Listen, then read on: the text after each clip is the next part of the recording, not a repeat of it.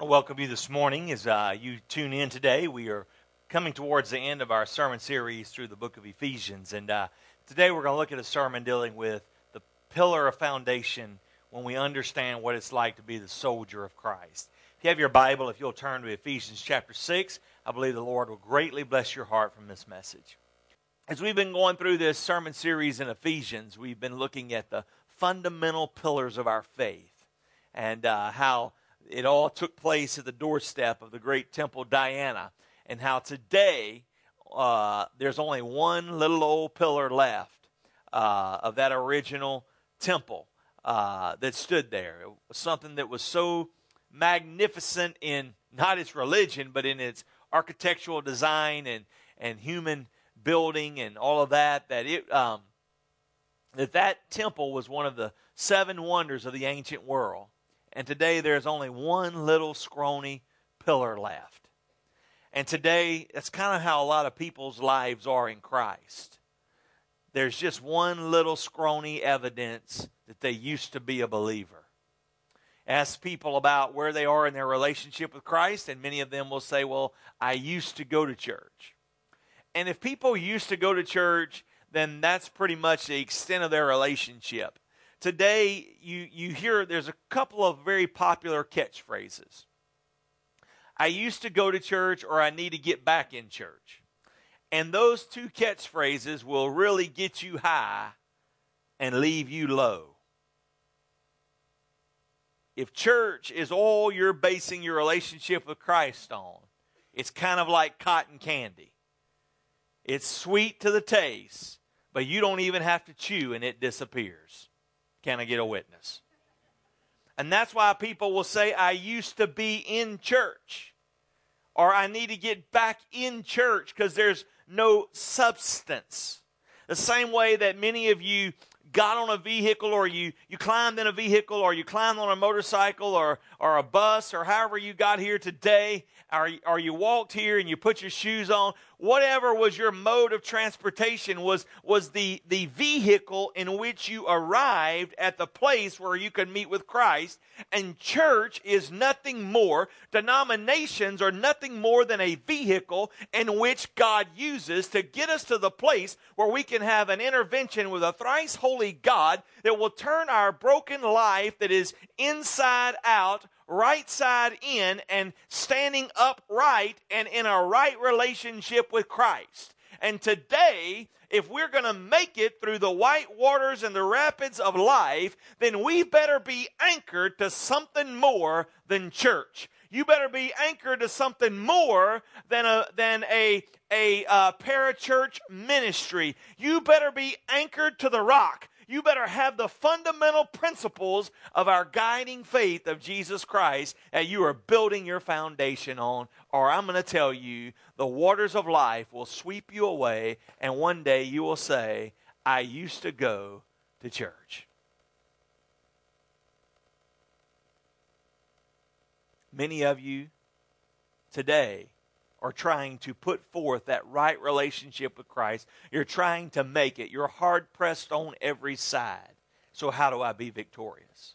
Well, we've looked at what the seven pillars were and how each one of them, if you could stand on each one of these pillars through the book of Ephesians, that your life would be able to count for Jesus Christ, the King of Kings and the Lord of Lords.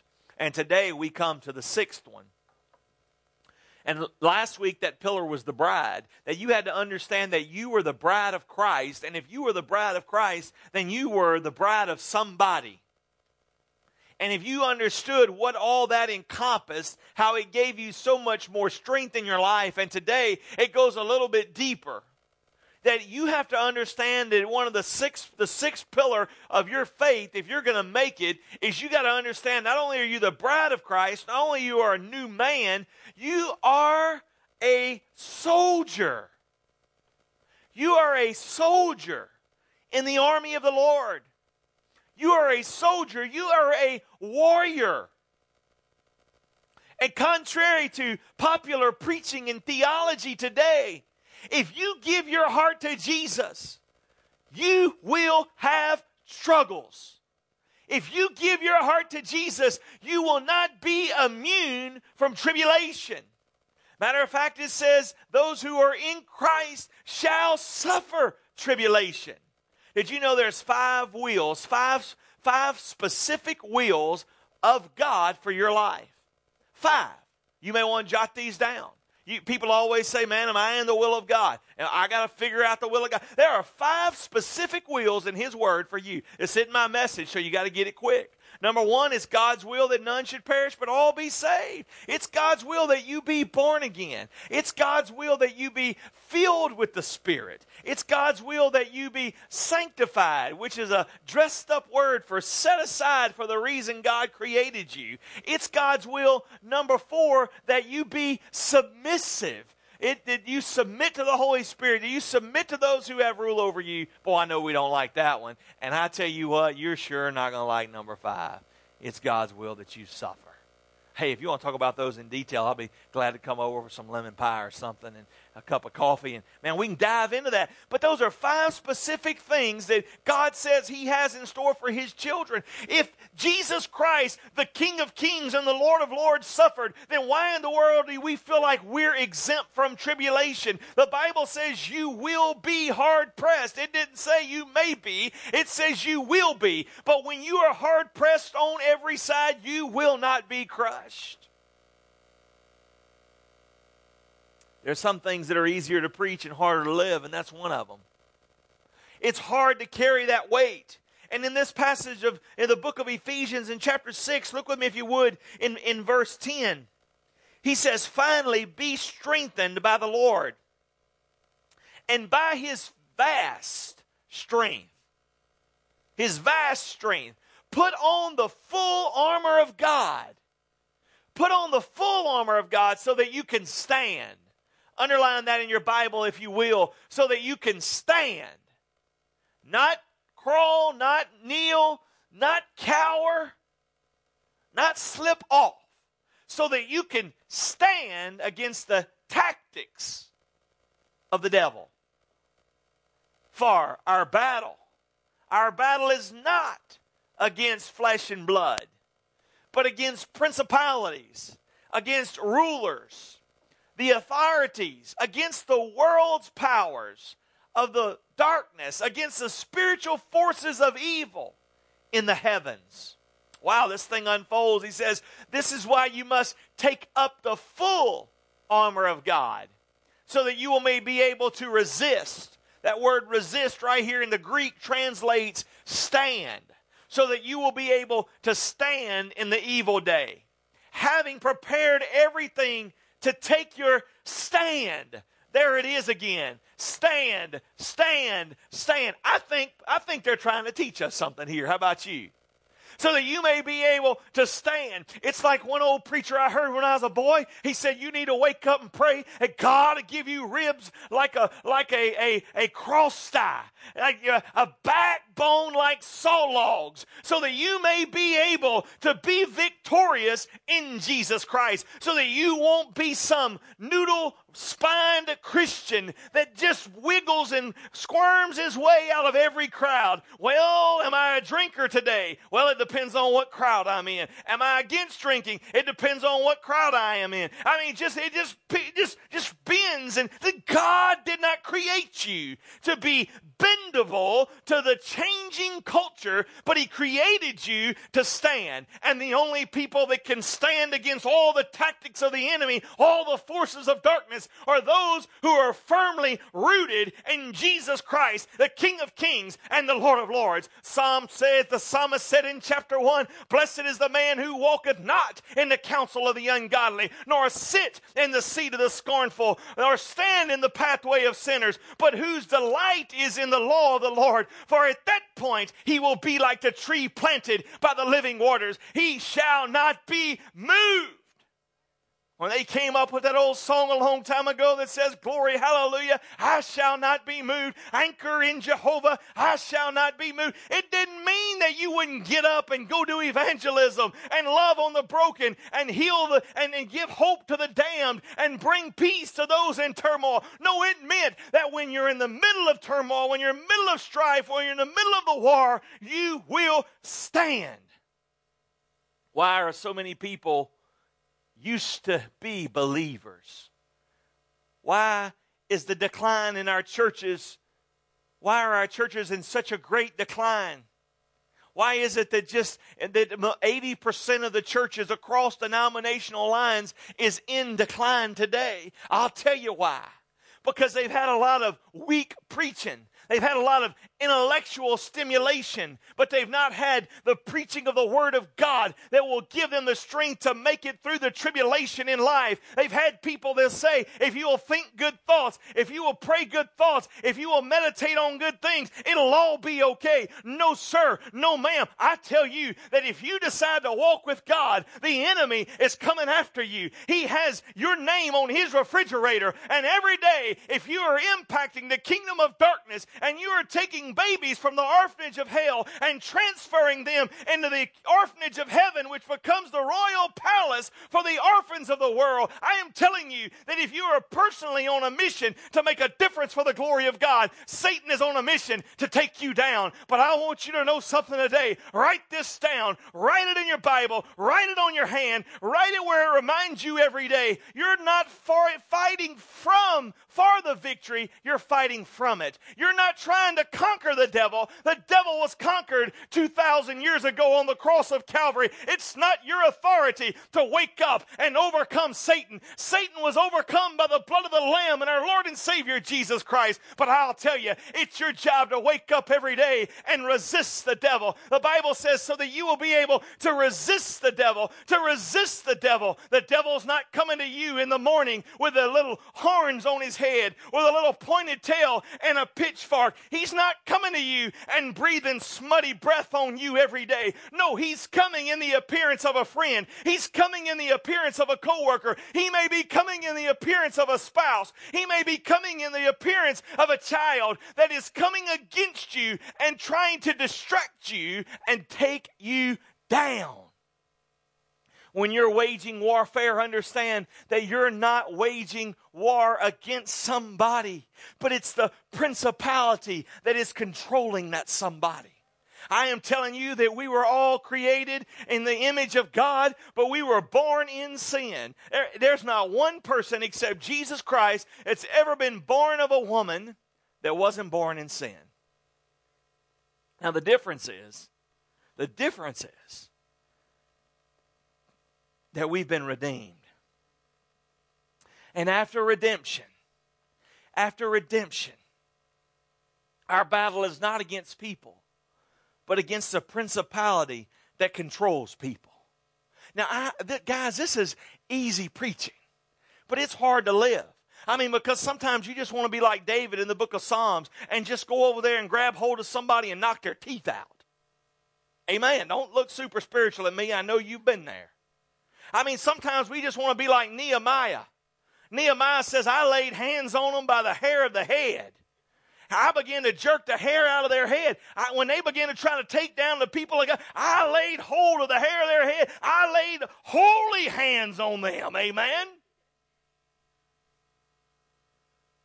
But the Bible says you're not fighting against those people, but against the wickedness that controls them, against the spirit of greed or the spirit of adultery or the spirit of fornication or the spirit of lust or whatever that spirit is. They're all good-willed people, but they're being pulled away by the tactics of the enemy. Some of you folks that are older, got in on the tail end of it, but you remember the old saying by Flip Wilson, the devil made me do it. The Bible says in James, the devil didn't make you do it. It says you were drawn away by your own desires. We went lusting. We were struggling. So what must you do? Well, you must know, number one, you got to know who your enemy is. You got to know who that enemy is. You got to know, and in Ephesians chapter 6, verses 10 through 12, he spells out who that enemy is very clearly. Then you got to know how to fight this enemy. You got to know how to fight. There's some fighting that just doesn't make good sense because everybody loses. You remember back in the day, if you ever watched any movies from any of the wars in the late 1800s, I mean, They would just line up in a straight line. And there'd be a line behind them, and a line behind, and it just went all the way back. And the other team would line up, the other country would line up, the enemy would line up. And, I mean, it was clearly marked who the enemy was, because they were all lined up. Now the devil's not going to line up all his troops and come after you so that the enemy is clearly defined. Now that may have been a noble way of fighting wars, but it wasn't a very smart one. And they would just line up, and they would just begin to march, and they would just shoot. And then this guy on this side would die, and oh, Lord, it's the guy behind him. It's his turn to be on the front line. And they would just keep marching and firing and marching and firing until they got so close, and the ones that was left would then go to hand-to-hand combat with the bayonets and would begin to stab people. And they would just have this turmoil right there. But the enemy was clearly defined. They knew how to use their weapons, and they marched towards the head-on collision of conflict. Now, we must know that our enemy is not clearly defined. Matter of fact, it's said that one of the reasons of the great struggle with the war in Iraq that we fought was because the enemy was not clearly defined. They didn't have on uniforms that said, "I'm with Saddam Hussein." They didn't have on uniforms that were clearly defined. You never knew who the enemy was. To this day, people, our soldiers that are in those areas doing conflict, they never know who the enemy is. They never know what baby has a bomb strapped on them. They never know what little donkey may be riding into town and be loaded with explosives. The enemy is not clearly defined. So therefore, you must understand all the weapons of your warfare. I mean, back in the day, all you had to understand was shove the powder down the barrel, pack it tight, pull the trigger, repack it, and if you got close enough and the gun wouldn't fire, use the sword on the end of it. Y'all picking up what I'm putting down? You got to know how to use your weapons. But our weapons are not carnal, the Bible says. The Bible says in 2 Corinthians chapter 10, for know who our enemy is. Our weapons are not carnal. Right here in Ephesians 6, he lays these out very clearly. Matter of fact, he says it. I'll just read through them. He says, like the belt of truth around your waist, like the breastplate of righteousness on your chest, like the sandals of readiness or the gospel of peace. Boy, in the middle of war, he says there's a gospel of peace. That you will be able to extinguish the flaming arrows of the evil one. Take up the helmet of salvation. Now, I could spend a lot of time and go through each one of these and explain what they meant to the ancient warrior. But here's what God is saying. You be ready. Don't be half-cocked. Don't let the enemy catch you off guard. But you catch the enemy off guard. Two of our greatest hits as a nation was Pearl Harbor, and our country was completely off guard. At that particular time, the attitude of our nation was a lot like it is right now. Oh, just let the whole world go. We're not going to engage in that conflict. We're okay here. We're not getting in that war. But all of a sudden, while all those guys were at Pearl Harbor enjoying that day, the enemy slipped in without notice because they weren't even looking for them. For the love of all, we're all the way over here. There's no way they can get to us. We're on this island. We can see them coming. You got to be looking before you can see them coming. And the second one was the attack of the Twin Towers that day. Nobody saw it coming. Before they could figure out, had this aircraft been hijacked or it just went astray, something bad happened, we was already being struck again. And by the time they figured that out, they was being struck again. And this whole thing, it caught us off guard. You've got to stand guard. You've got to know what's happening. You got to know what's taking place. You got to be alert. The Bible says in James, be alert because the devil, our adversary, is walking around seeing who he can devour. You remember in Job chapter 1, when the sons of God came to present themselves and the devil came also, he looked at the devil and he said, where are you coming from? Oh, just roaming to and fro, looking for somebody that I could torment. He said, well, have you considered my servant Job? That there's none like him. He says, oh yeah, I've considered him many days, but you got him hedged in. I can't even get to him. The devil is on the prowl. Therefore, we must know who our enemy is. We must know how he works. Can I tell you today that the enemy will not normally attack you where you're the strongest? That's what most people think. But actually, it's the truth. That's where he will attack you. Everybody says, well, the devil's going to attack me where I'm weak. So where we're weak, we reinforce the weakness. We reinforce the weakness. Stay with me. So we know we have a weakness. We know we have a struggle. We know we have addiction or something like that. We're guarding against that so much that we just take for granted where we're strong. And so where we're strong is many times where we're attacked because there's no attention to our strength. It's all devoted to our weakness. I can't tell you how many people I know have fallen in their life and it was where they were strong.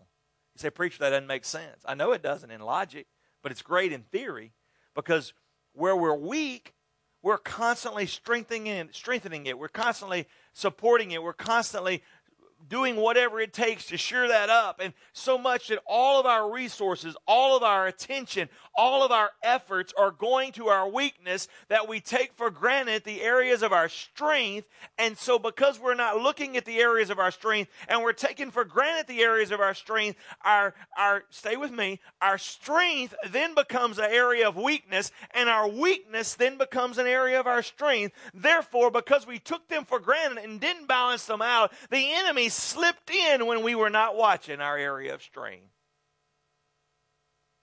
I've had people sit in my office and say, I don't know how that happened. I've never struggled in that area. I'll tell you how it happened. You were strong in that area. And you took for granted that you needed the provision of God in every area of our life. That's where we're weak. You got to know who your enemy is. You got to know what your weapons are. But you got to know that even though he goes through this list of physical things, look over in 2 Corinthians chapter 10 and verse 3. For though we're walking in the flesh, we do not wage war in a fleshly way. You remember that? I mean, they were there to arrest Jesus, and all of a sudden, they come to get him, and Peter pulls out his sword and cuts off the ear of Malchus, expecting to receive a standing ovation from Jesus. He says, boy, what are you doing? Put that sword up or somebody else gets hurt. And he reaches down and heals the ear of Malchus. He says if this was about a real earthly war, the angels would show up and fight for me. Our warfare is the same way. As we look at this, we have to understand that since the weapons of our warfare are not fleshly, but they're powerful through God for the demolition of every stronghold. We demolish arguments and every high-minded, lofty thing that raises its head up against the knowledge of God, taking captivity to the obedience of Christ. That's where most people stop. They love that verse that says the weapons of our warfare are not carnal, but they're mighty in pulling down those strongholds that are contrary against us. Hallelujah. Can I get a witness? And we just all get charged up. Amen. And we load up our water pistols and begin to charge hell. But look at what the end of this verse says. The weapons of our warfare are not carnal, but they're mighty in pulling down strongholds that are contrary against us, bringing into captivity every high-minded, lofty thing unto the obedience of Christ. Oh, wait for it. Wait for it. Once our obedience has been confirmed. Why are there so many people walking in defeat? Because they're living in disobedience. Can I say that again? It may take a little bit to let that settle in for a moment. If the victory is already ours, and if we're not fighting for the victory, we're fighting from the victory, then why are so many people defeated? Because they're not walking in obedience. You can't expect a supernatural provision upon something that you can't expect a supernatural provision that is bigger than your mind can understand if you can't obey the simple things you do understand. Now, I want to say that again. because that's not popular preaching. It's not going to draw a crowd. But if we can't obey, if we can't experience the things that are bigger than what we do understand, if we can't obey the small things that we do understand, when will the things be brought into captivity? When our obedience has been confirmed. Now, don't shoot the messenger. I mean, look at it on the screen right there, verse 6. And we are ready to punish. We all want some punishing. Can I get a witness? Disobedience.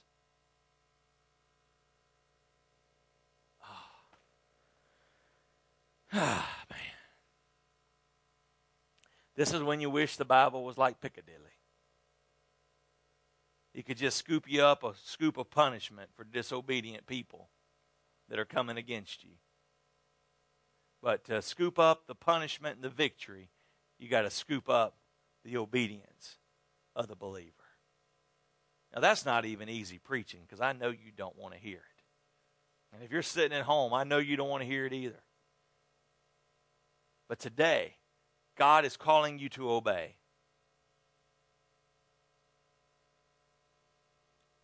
Trust and obey, for there is no other way to be happy in Jesus unless we trust and obey. As we've gone through this sermon, man, if God has spoken to your heart, your beginning stage is right where you are by just saying, Lord, begin a new work in my life. Lord, I repent, or I come back to you, and I want you to begin anew. And just pray that prayer for God to start a new work in your life. The second thing I want to encourage you to do is to find a church. We would love to have you at Family of Grace become part of our family and be part of what God is doing. But even more than that, to find a church anywhere that will believe in God's best for you and help you to achieve it.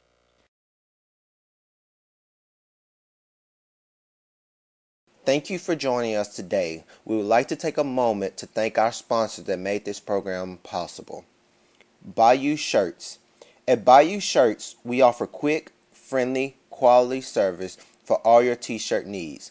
Check us out today at BayouShirts.com for information on all the services we can provide. Tampa and Grind Coffee Shop in downtown Alexandria. If you're looking for a great place to hang out or have a break and a wonderful cup of coffee, please stop by and see Jeff and thank him for his support of our ministry. At FCA, we're touching millions one heart at a time.